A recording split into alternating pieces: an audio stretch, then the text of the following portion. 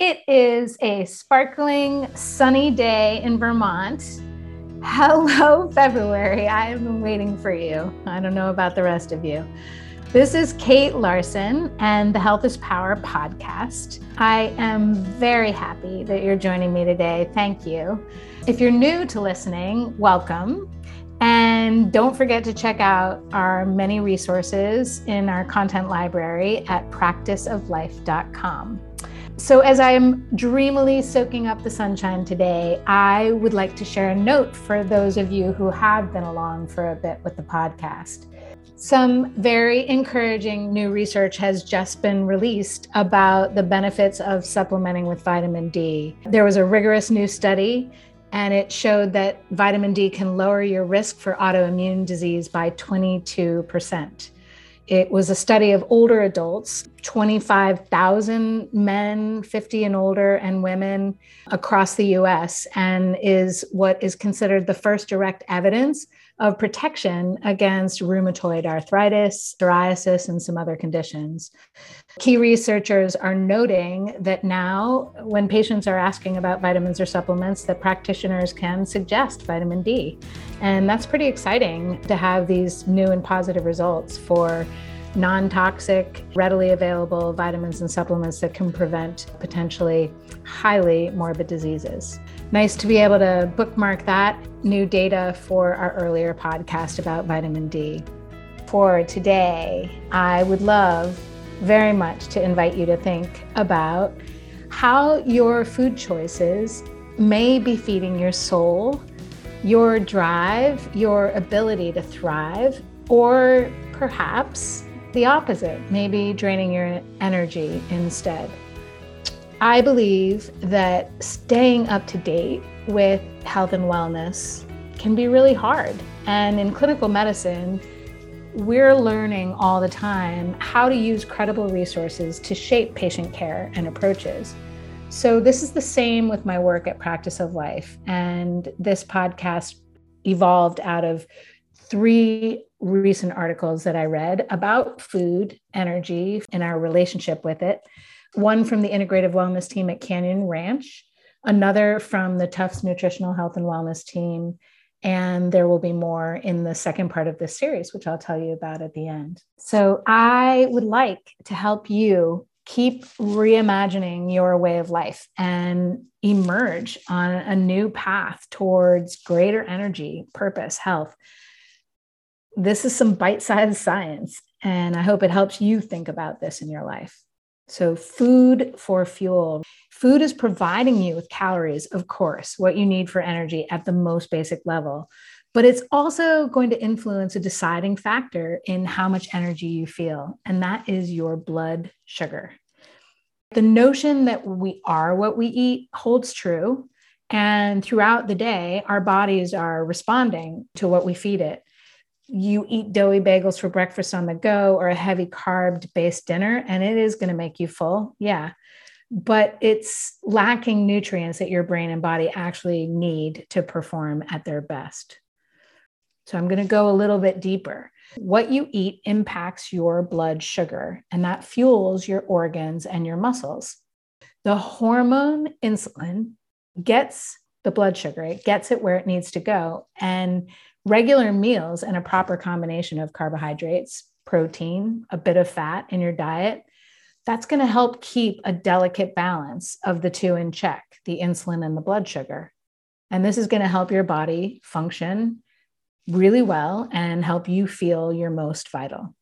If we go too long before eating or we rely too much on carbs, especially the simple ones, right? White bread, potatoes, white rice, refined flour foods like cookies, your blood sugar is going to skyrocket. And then insulin floods your bloodstream. It's attempting to bring the levels back to normal. And that only causes your blood sugar to dramatically plummet. We're feeling hungry when we need to eat, but we often feel sick when we eat too much food that's not healthy for us. So where you felt ready for anything, these extremes are leaving you feeling foggy, irritable, sleepy, hungry. Your body then also craves more of these simple carbohydrates. It knows that they're going to quickly get your blood sugar back up, but then you're in this fast changing cycle of blood sugar changes. And so you're having these frequent energy peaks and valleys. For energy levels to stay higher longer, that needs blood sugar that's going to stay relatively even. I think recalibrating your eating isn't really as hard as you might think. Here are some things that you can do today. Create balanced meals and snacks. So each meal is ideally including some protein, a dose of healthy fat, and some ideally complex carbohydrate-rich food. Proteins and fats are slowing your digestion and absorbing the carbohydrate, which results in a steadier blood sugar. So high fiber whole food carbs are best because they're digested slowly. Ones with low glycemic index really raise blood sugar much more slowly than ones with high glycemic index. For example, perfect energy boosting meal could be a small piece of fish over some brown rice and stir fry. Another option could be grilled chicken, some quinoa, roasted vegetables, or think about a bowl of veggie chili and a big side salad with a little bit of olive oil. Snacks like cheese and some whole wheat crackers or apple with almond butter, which I definitely rely on. These are all great choices. Don't forget breakfast, okay? Having a bite in the morning jumpstarts your metabolism. It's providing fuel for our brains to function well and stay alert. It's going to also give that blood sugar and your energy a lift. So imagine you've been sleeping, a good night's sleep, that's hours with an empty stomach. And then many of our kids are running out the door, maybe sometimes even forgetting to eat. They are not going to be able to sustain their energy for learning without a good breakfast. Nutrient balances could be things like whole grain cereal and low fat yogurt, eggs with maybe a little bit of oatmeal or a piece of whole grain toast. Some of us are not breakfast people. I get that. Thinking outside of the box, peanut butter sandwich on whole wheat bread, a tortilla with some black beans and salsa and, low fat shredded cheese. I'm a savory person in the morning. I don't really like sweets much. Or a piece of leftover chicken breast can all be great breakfast meals. And even grabbing an organic chocolate milk is a solid option when you're in a pinch. Another tip, spreading out small frequent meals. So eating every 3 to 4 hours. Your blood sugar is going to drop to the lowest point about 4 hours after you've had your last meal. And that can make you feel sleepy. If you can eat a little bit more frequently, you can stave off that midday energy slump by having just little healthy snacks between your meals. Handful of nuts, some fruit, maybe some veggies in some hummus. Any of these approaches are going to help keep your blood sugar level even and help you not to overeat during your regular meal times. Healthy portions. Overeating does have potential to impact your ability to maintain healthy weight, but undereating can actually steal your energy stores and affect your metabolism. So make sure you're eating enough to satisfy not just your wishes, but your body's needs. And if you're not sure what your calories should be, great thing to bring up the next time you go for your annual visit, or do a little bit of research online or in our contact library. There's plenty of great information out there. If you're skipping meals or eating very little, know that this rarely results in long-term weight loss. It actually can do the opposite, slowing your metabolism down and stripping you of the energy that you need to get out and move. One tip, mealtime, fill your plate using a formula of half fruits and veggies, a quarter carbohydrate, and a quarter protein. Something a lot of people don't think about, but many, many, many people use are energy drinks and supplements. They are a short-term fix. They can definitely lead to negative health consequences. These energy boosting dietary supplements really are largely unproven and unnecessary, especially for those who are eating a healthy diet. So maybe consider pitching them or moving away from them.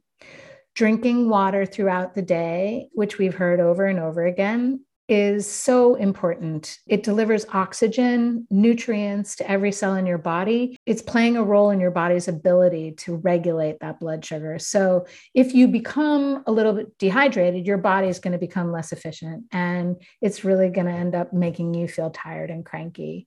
Research shows many adults and most kids are not drinking enough water. How much do you need to drink?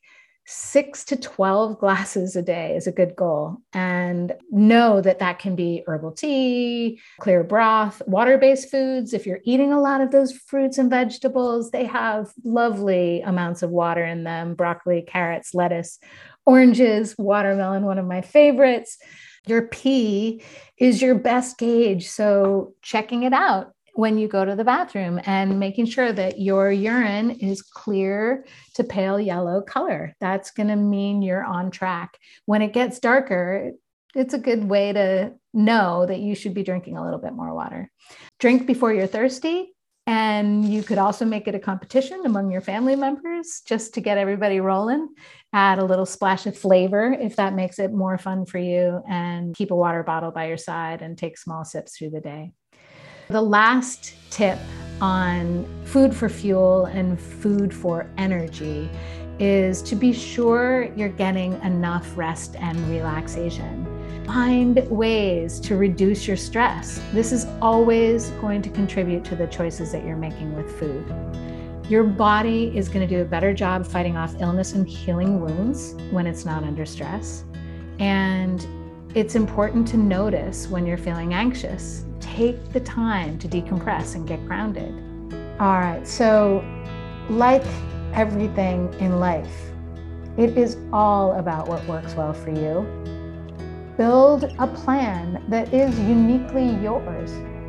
You know, our bodies and brains are so often working overtime.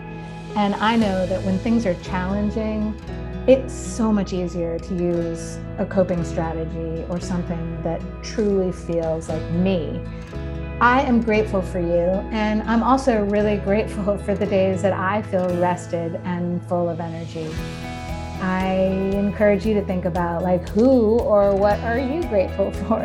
I'm saying goodbye for now, but I really hope you'll join next week for part 2 of this series, which is going to be about mindful eating. And I will be sharing more great ideas about how you can use food for the gorgeous, life-affirming role that it plays in your health and happiness. We will also be sharing a gift for you, and it'll be an easy-to-reference outline for you to use at home, so look out for that. And I will see you on the flip side.